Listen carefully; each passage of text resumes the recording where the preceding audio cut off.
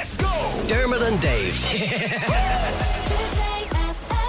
Now, it will be very hard not to feel inspired once you meet our next guest. Dundalk Grandmother Collette O'Hagan has run, well, just the 900 marathons since she first started running, and there seems to be no stopping her. Good morning, Collette. How are you? What's the crack with this anyway? Listen. Well, we find you very inspiring. When was the first marathon you ever ran? The first marathon I ever ran was Dublin City Marathon in 1990. No, It's around about 30 years ago. But when I started running, it was only Dublin and Belfast in Ireland. And that continued on for, I'd say 5 or 6 years. 2 marathons in Ireland in the year. But Collette, when I saw the numbers involved in your achievements here, and I hear that over the weekend you ran your 900th marathon, I assumed that you started running these in about 1875. Because how the hell have you fit them all in just since the 90s? Well, the last couple of years, I would reckon I'm averaging around 100 a year. 100 marathons a year, Collette? Yeah, I would. Because last year I did my 800, and it's just slightly over a year now. But hang on, that's 2 a week. Yeah. Well, it kind of doesn't. I'm practically running every weekend. Now, I do have the odd holiday. Now, sometimes, it's 2 a week, but there's times I do 10 and 10, and this year alone, 10 and 10, 12 and 12. So that's like 10 marathons, 10 days, sure. 12 marathons, and that's how the numbers actually seem to add up, and it kind of accumulates that way. But listen, what I mean? Doing 100 marathons in a year is just a ridiculous achievement for anybody of any age. But tell everybody listening what age you are. I'm actually 73 now. 73. So in your 72nd to your 73rd year, 73rd. I'll be 74 later on in the year. So it is. Yeah, you ran 100 marathons in your 73rd year. Yeah, absolutely. More. That is so amazing. Yeah. But I don't take it for granted, to be honest with you. And as I said, I never take a marathon as a given. People might see me on the start line and say, this is easy for you, Collette. And I'm going, no, it's not easy. It's never easy. Nobody knows what's ahead of you. And how are your joints? How are your knees? I'm not messing now here when I say this. I don't have an ache or a pain in my joints, my knees, my hips, nothing. And do you think that's because of the running or in spite of the running? No, I think it is because of the running, and because I am running so much, as in running every weekend and stuff like that. I think my body has adapted to it, and I'm not like a fast runner. I'm kind of middle of the road, back of the pack runner. So I would be taking it less stressful than maybe the people at the top who are always either trying to win it or go for really super times, which is fine. I've done all that now. Do you think you eat any differently to other people? Oh, don't talk to me about diet. People say, what do you eat? And I said, well, I am very simple diet. I don't really go in for a lot of the stuff, because I ran in the era when there was no such thing as sports gels, protein drinks, all that. They didn't exist. And we ran, and we basically just had water. And if you were lucky, you'd get a bit of a Mars bar, a bit of a Mars bar to be cut off. Bananas would even be cut off. And we got on with that. So I feel if it worked for me way back then, it's still working for me now. And what inspired the very first marathon back in 1990? Well, it was the hubby, so I think he's probably regretting it now. He's lost you to 900 more, I'd say he is, I should never have taken her out that day. But he took me out once for a run, and I'm not joking you, and I tell you this, I absolutely hated it. I didn't like it at all. Then the thing was, he kept taking me out, and I eventually got the hang of it, and then I started passing him. Yeah, right. And he said, that's it, you're on your own. He's not actually regretting it. He's actually one of the best, because he really does encourage me, and he's, I couldn't fault him in any way. Being a female in particular, you get to a stage where maybe they don't want the wife going off running every weekend and stuff like that. He's never been like that.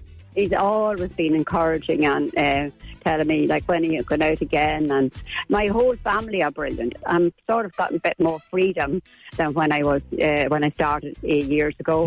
And we have a family. We've got 5 kids, 10 grandkids, and we fostered over 80 kids. So hang on, you can't just throw that into the conversation and move quickly past it, Collette. You fostered 80 children over your lives. Our house is always called. I always said our house is an open door. Swinging door, the revolving door.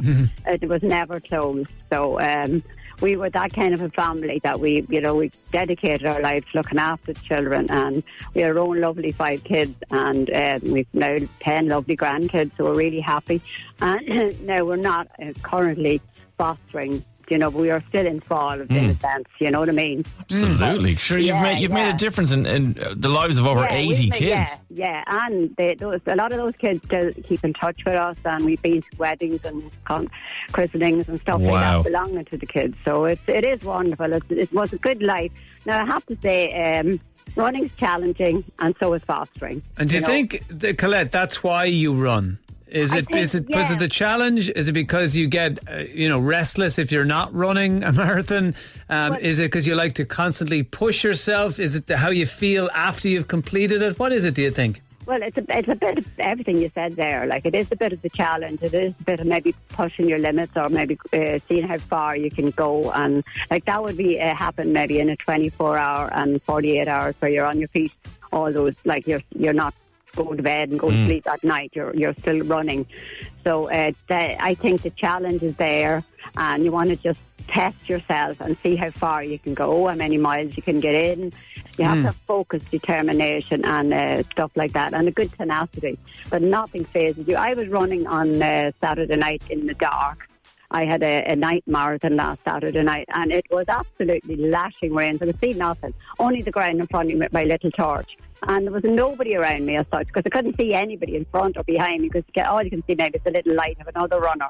And like, it was amazing. I just said to myself, I'm here. I'm in the middle of nowhere. Get on with it. You asked to do this. Nobody asked you to do it. So I was actually there, and I said, get on with it, girls. And I did. I just kept going. So that kind of thing is in me, to keep going.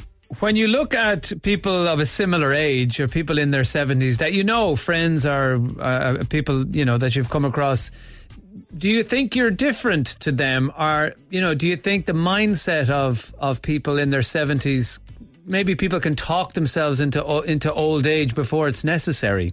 Absolutely, yeah. A lot of people say, "Oh gosh, I'd love to do that, but I'm too old." Well, I always say you're never too old. If you really, really want to do something, at least give it a try.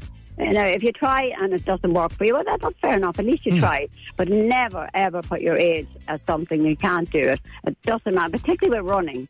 I know runners now, and they're in their 80s and 90s and still running. See, I think the worst thing I could do now is stop. I was going to ask you, when do you think you ever might stop? I mean, will you run until you just can't anymore? Yeah, exactly. Yeah. Because it's going to happen. It will happen. Something will happen. And it will stop. But I don't know when, and it won't be me that'll want to stop it. It'll either be a little health issue, or I could maybe get injured, or something like that. I think they'll actually have to tie you to the bed eventually to stop you doing it. She'll drag the bed with her, I guarantee it. Did we hear that you actually ran in a boot when you were injured? I did, yeah, I did. And I tell you what, I remember standing on the start line, and I had these just bare crutches and a boot, and there was runners looking at me and they're going, "You're not running this, are you?" And I'm going, yeah, well, I'm not going to actually run in it, because the boot's going to keep me from running, but I'm going to definitely walk it. And I walked as fast as I could, and it was the quadrathlon up in Donegal, which is one of the hardest routes you can get. Right. And you can up that Marmore Gap, and the boot and the crutch. Oh my God, you know what's hurting me more? My bloody arms, because I was holding on to the crutches. The crutches, yeah, absolutely. Collette O'Hagan, you are an absolute inspiration to everybody listening to you today. Thank you so much for joining us. Listen, I appreciate having me on. No, come here, and we'll get you back on when you're close to when you're doing the 999th. Give us a buzz. We'll talk to you for the 1,000th. When I'm on the 999. Yeah. All right, brilliant. Okay. All right, mind yourself. Thanks, Collette. Dermot and Dave, weekdays from 9 a.m.